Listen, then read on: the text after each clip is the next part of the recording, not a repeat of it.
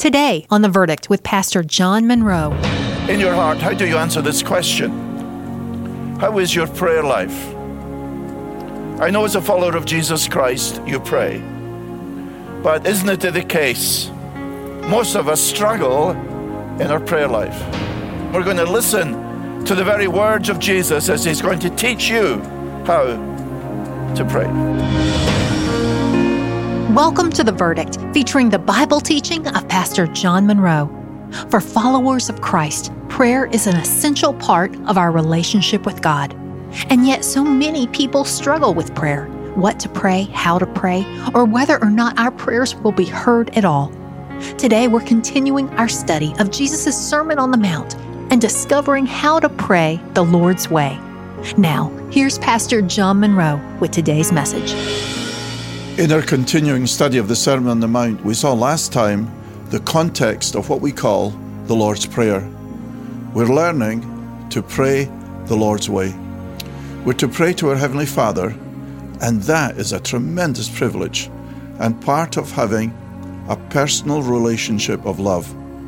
This gives us great confidence and security as we draw near to our Father who is in heaven. If we're not careful, our prayers are often more about ourselves than God. So Jesus is giving us helpful guidance. Notice that the Lord's Prayer, given as an example to us, begins not with our needs, but is God-centered. Remember this as you pray. Well, let's continue to learn from the Master Teacher as he gives us great instruction on how to pray.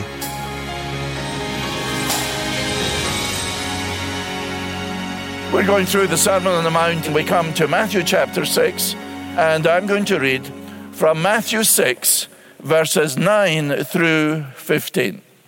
Jesus says, "Pray then like this, Our Father in heaven, hallowed be your name.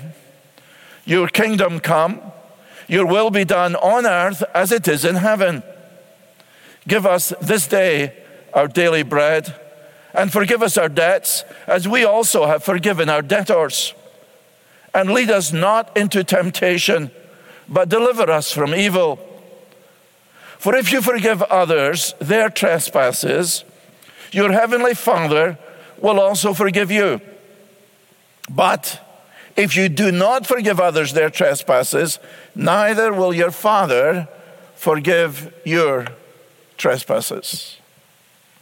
Matthew 6, verses 9 through 15. Now, as we think of the particulars of the prayer, I want to say, first of all, the prayer is not all about you. There are 6 requests. The first 3 are that God's name be hallowed, that God's kingdom come, that God's will be done. Notice how God-centered it is. Let's think first of all then of verse 9. Here's the first request. "Pray then like this, Our Father in heaven, hallowed be your name." That's the first request, that God's name be holy. It is true, I have a loving and secure relationship with God my Father who is in heaven. That is true, but he's in heaven. And that relationship should never ever lead to over-familiarity, but rather should result in humility and reverence. I don't know how you spoke to your father. My father was called Thomas or Tom. I didn't come up to my dad and say, "Well, how you doing, man? How you today, Tom?" No, I wasn't taught like that. This is my father, Dad. There's love, there's security, but there's respect. I'm told from Scripture to honor my father and mother. Children are told to obey their parents. No, I come with respect. And certainly, when I come to my Father in heaven, yes, I marvel at his grace in adopting me into his family, but that does not lead to over-familiarity. He is God, and his name is to be reverenced. You say, what does it mean by name? Well, name is the sum of all of the nature and attributes of God. He's the sovereign, eternal, gracious God, and he's our Father. So that means I come when I'm praying to God, with joy, with confidence, with security. That's true. But I also come with reverence. You realize that we've come to worship God. Yes, with joy. Yes, with celebration. But also with focus. Our Father in heaven, hallowed be your name. I fear, brothers and sisters, that we've largely lost that. The fear of the Lord, says Proverbs, is the beginning of wisdom. Hebrews 12:28, let us offer to God acceptable worship with reverence and awe. Our Father in heaven, hallowed be your name. What's next? Verse 10, your kingdom come, your will be done on earth as it is in heaven. We are to pray for God's kingdom and for God's will to be done. This is a prayer, your kingdom come. Isn't that magnificent? You pray for God's kingdom to come. This is a prayer for God's kingdom to come to earth, for the glory and majesty of the kingdom of God to be manifested. We've learned that with the coming of Jesus the King, the kingdom of heaven in one sense has already come, but its full might and glory and power is not manifested. People look at Jesus and many of them reject him. Yes, but one great day, I trust very, very soon, our Savior will return. And we pray for that day when Jesus shall reign throughout all of the world, that his will is done on earth as it is in heaven. Habakkuk says, for the earth, as he thinks of that great day, for the earth will be filled with the knowledge of the glory of God as the waters cover the sea. People are asking today, and in a sense rightly so, they're asking for justice and peace. We all want that, don't we? There is coming a day when the wars will cease. There is coming a day when there will be perfect justice, perfect peace throughout all the world as the Prince of Peace, our Lord Jesus Christ, comes. Yes, we want peace now in our society, and certainly we should do all we can to promote that. But we know our first priority as followers of Jesus is to seek first God's kingdom and his righteousness. That's the unshakable kingdom. And then says Jesus, here's the third request, your will be done on earth as it is in heaven. Do you pray that? Prayer, this is so important, is not trying to get God to join your team. It's not making your plans and saying, this is what I want to do, and then God, you help me to achieve my plans. I have my dreams, and Jesus is going to help me achieve my dreams. You got it all wrong. Got it turned right upside down. That's not the prayer here. The prayer is this, your will be done on earth as it is in heaven. God is not a genie in a bottle who's there to bless your plans, to grant your requests. Putting it bluntly, it's not your kingdom, it's God's kingdom. And in grace, if you're saved, you're part of that kingdom, and God has plans and purposes for you, and surely you believe that God's plans and God's purposes are wiser and better and totally suited to who you are as an individual, because God knows the past, the present, the future. He knows your personality, he knows your capability, he knows what's going to happen 50 years from now, and therefore in your prayer saying, yes, Lord, I sense this is what I want to do, but your will be done. Don't you rejoice that God is in control? Not you. Your will be done. That was the prayer of Jesus in the Garden of Gethsemane, wasn't it? Not my will, but yours be done. That's a wise prayer, isn't it? You know, the amazing thing is that when we humble ourselves before God, his will becomes our will, and God blesses us. Remember, God's your Father.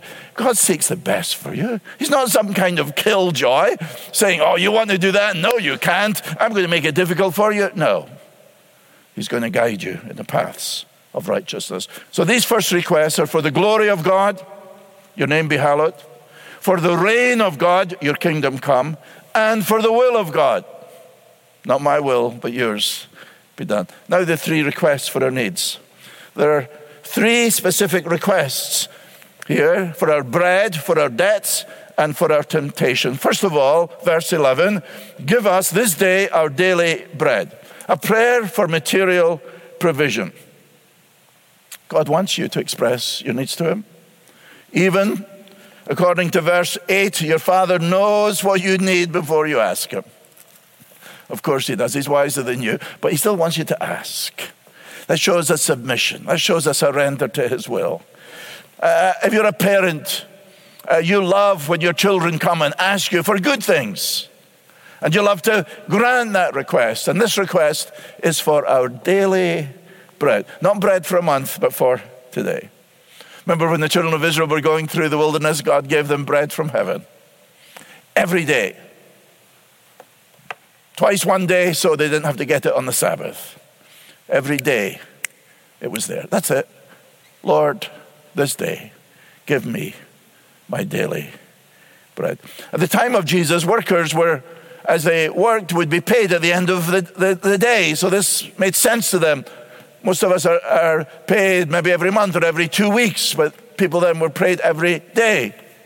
And when you think of it in the world today, there are people who are living hand to mouth. They feel they've had a good day if they're able to eat and if they've got a shelter over their head. Our forefathers. Think of your grandparents or your great-grandparents or your great-great-grandparents. Perhaps coming to this country. Give us this day our daily bread. See, we take it all for granted, don't we? That's not what Jesus wants. He wants a humility. He wants you to live a life. Here's the point. He wants you to live a life daily depending on him. A day when you're not to worry about tomorrow. We'll see that next week. Just for today. Today, I have food. Today, I have a house to live in. Today, there are people around me who love me. And to acknowledge, and this is difficult for us in this very materialistic society, to acknowledge, will you do this, that everything you have, yes, the very bread that you eat, the bed that you sleep on, the roof over your head, everything you have comes from God. And we are to live a life, and this is difficult for us, but this is what Jesus wants, of daily depending on the Lord. And isn't it the case that even in our materialistic world, there are things every day that we need God to help for? Give me this day my daily bread. Is God able to do it? Yes. He used the ravens to feed Elijah. Remember the widow in 1 Kings 17 at Zarephath? The widow, she had a little cruse of oil and of flour and it never ran out. God fed her supernaturally. You may be a widow with very, very little and you're worrying about tomorrow. Don't do that. Give me this day my daily bread. Spurgeon describes the contrast between the man who comes home from his work, sits down at the table, gives thanks for his food, and then looks up and says, do we have to eat this old mutton again? He's English, right? Thinking, we've had this yesterday and the day before. Have I got to eat this old, stale sheep once again? Spurgeon contrasts that with a man who comes home and finds a couple of herring again. That's fish, beautiful fish. And 2 or 3 potatoes on the table. He bows his head and says, I love this. Oh God, I praise thee that thou hast ransacked sea and land to find this beautiful meal. Do you ever think where it comes from? God's providing us. Give me this day our daily bread. Little children never worry about their breakfast, do they? A baby never worries about what college she's going to. No, pour out your request for your material provision. Yes, what should I do today? Bring that to the Lord. He provides strength for today, as we sometimes sing, bright hope for tomorrow. Lamentations 3, his compassions, his mercies are new, what? Every morning. Great is your faithfulness. You woke up this morning? What a beautiful day. God's compassion, God's mercy are new every morning. Give me this day, Lord, my daily bread, and be thankful for it. I hope you give thanks to God for your food. Now here's the other request. Verse 12, a prayer for forgiveness. And forgive us our debts as we also have forgiven our debtors. We have to say, first of all, we don't earn God's forgiveness by forgiving others. Forgiveness is not a reward. We don't get into heaven because I've forgiven you and you've forgiven me. That's not the point. Notice what he says. Forgive us our debt. Because here and elsewhere in Scripture, our sins are sometimes pictured as a debt. We know what it is to be in debt. Here are all the bills, and they're piled up, one on top of another and on top of another. Our sins are pictured as debts. We've broken God's law, and there's this tremendous, tremendous pile of debt. And as we look at it, we realize we could never, ever, ever pay this ourselves. We could never atone for this. No, says Jesus, you can't. You're a sinful man. You're a sinful young woman. But I'm going to take all of your debt and I'm going to put it on myself. And at the cross of Calvary, as we heard in that song, he stood in our stead. He stood in our place. The debt of sin that John Munro had accumulated is placed on the blessed Savior, my Lord Jesus Christ. He has died for me, and I have trusted him, and my sin is gone, and the debt has been repaid 100%, totally God. And now, says Jesus, you understand forgiveness. I've forgiven your sins. Now I want you to forgive others their debts. Forgive us our debts as we also have forgiven our debtors. Yes, my sins are gone, but every day of your life you sin. And so you need cleansing. You need to be cleansed from the defilement of sin in your thoughts and your words and your deeds every day. So pray for forgiveness, and the blood of Jesus, his Son, cleanses us from all of our sin. And now you're in the family. This is forgiveness within the family, not to get into the family. Forgiveness is at the very heart of the gospel. Who here doesn't like to be forgiven? Now says Jesus in verses 14 and 15, if you forgive others their trespasses, your heavenly Father will also forgive you. See, if you're unforgiving, it's not that you lose your salvation. Jesus is talking to those who are in the family of God. But if I don't forgive others, my Heavenly Father is going to discipline me. And it's going to impact my fellowship with him and the blessings that he has for me. And therefore, when people offend me, I'm to forgive them. I'm to be kind and forgiving. Tender-hearted, just in God, in Christ, has forgiven you. Now there's a last one, verse 13. And lead us not into temptation, but deliver us from evil. People struggle with this. 2 or 3 years ago, the Pope struggled with it and said it really should be translated, do not let us fall into temptation. Well, that's not what the text says. The text says, lead us not into temptation. It's true, God never tempts us. Satan tempts us. And certainly we don't want to fall into temptation. We want to be kept as far away from sin as we can. So how do we understand this? I think Matthew 4 verse 1 will help. Then Jesus was led up by the Spirit into the wilderness to be tempted by the devil. The Holy Spirit led Jesus into the wilderness. It wasn't God that tempted him there. It was the devil. Leading into temptation is not the same as tempting. You see, we have a very cunning enemy, don't we, who wants to stop us from following Jesus. This is a wonderful prayer for students leaving town. It's a wonderful prayer for those of you who travel and you're away from the normal restraints of home in a situation where no one knows you. Make sure you pray this today, Lord, lead me not into temptation, but deliver me from evil. Probably from the evil one, referring to the devil. So live humbly and ask each day for God's protection. Today, you may face a very, very fierce temptation. Lord, when I'm tempted to go down a wrong path, this prayer of protection should be on my lips and my heart. You're off at college and someone invites you to one of these crazy parties. You know people are going to get drunk. You know there's going to be immorality. But still there's something within you that is drawn to that. Pray this prayer. Lead me not into temptation, but deliver me from the evil one. You know, the Lord will answer that prayer. A Puritan said, either praying will make you leave off sinning, or sinning will make you leave off praying.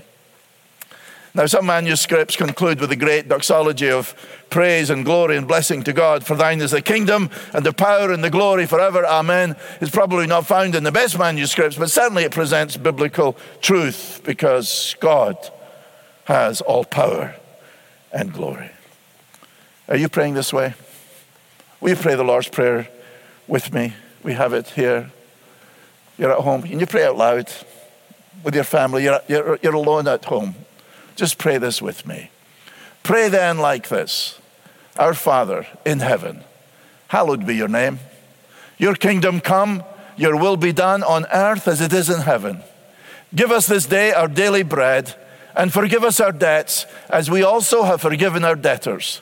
And lead us not into temptation, but deliver us from evil. That's the way to pray. Have a time to pray. Have a place to pray. And if you don't know God as your Father, believe in the Lord Jesus Christ, the one who took your sin on the cross, who's risen. Ask him to come into your heart. Call out to him to save you. And each day, at least once a day, pray. Not necessarily these same words, no, but this is a model. This will help us. And remember, this is so important, that when you pray to God, you're praying to your Father in heaven. You're listening to The Verdict with Pastor John Munro and a message titled Praying the Lord's Way. To revisit or share this message with a friend, just go to our website at theverdict.org. Before we get to John's closing remarks, I'd like to tell you about the special free resource we're offering to go along with our current study. It's a booklet from John that will take you deeper into the lessons we're studying from Jesus' Sermon on the Mount. This companion booklet is packed with insightful notes and practical advice to help you follow the instructions Jesus gave his followers. The booklet is titled Life in the Kingdom, and you can request your free copy today by going online to theverdict.org. And as we look ahead to all that God has in store for this Bible teaching ministry, we want to invite you to be a part of this gospel work. With your financial gift of any amount, you'll be supporting our efforts to bring the truth of God's Word into new communities across the globe. To make a one-time gift today or set up a recurring donation every month, just go to theverdict.org.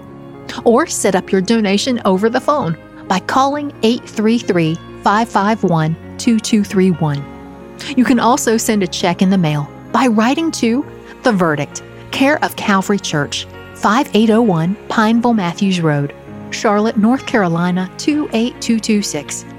And no matter what your schedule looks like or where you go, you can always take these messages with you by subscribing to the Verdict Podcast through your podcast app. Now, here's Pastor John Munro.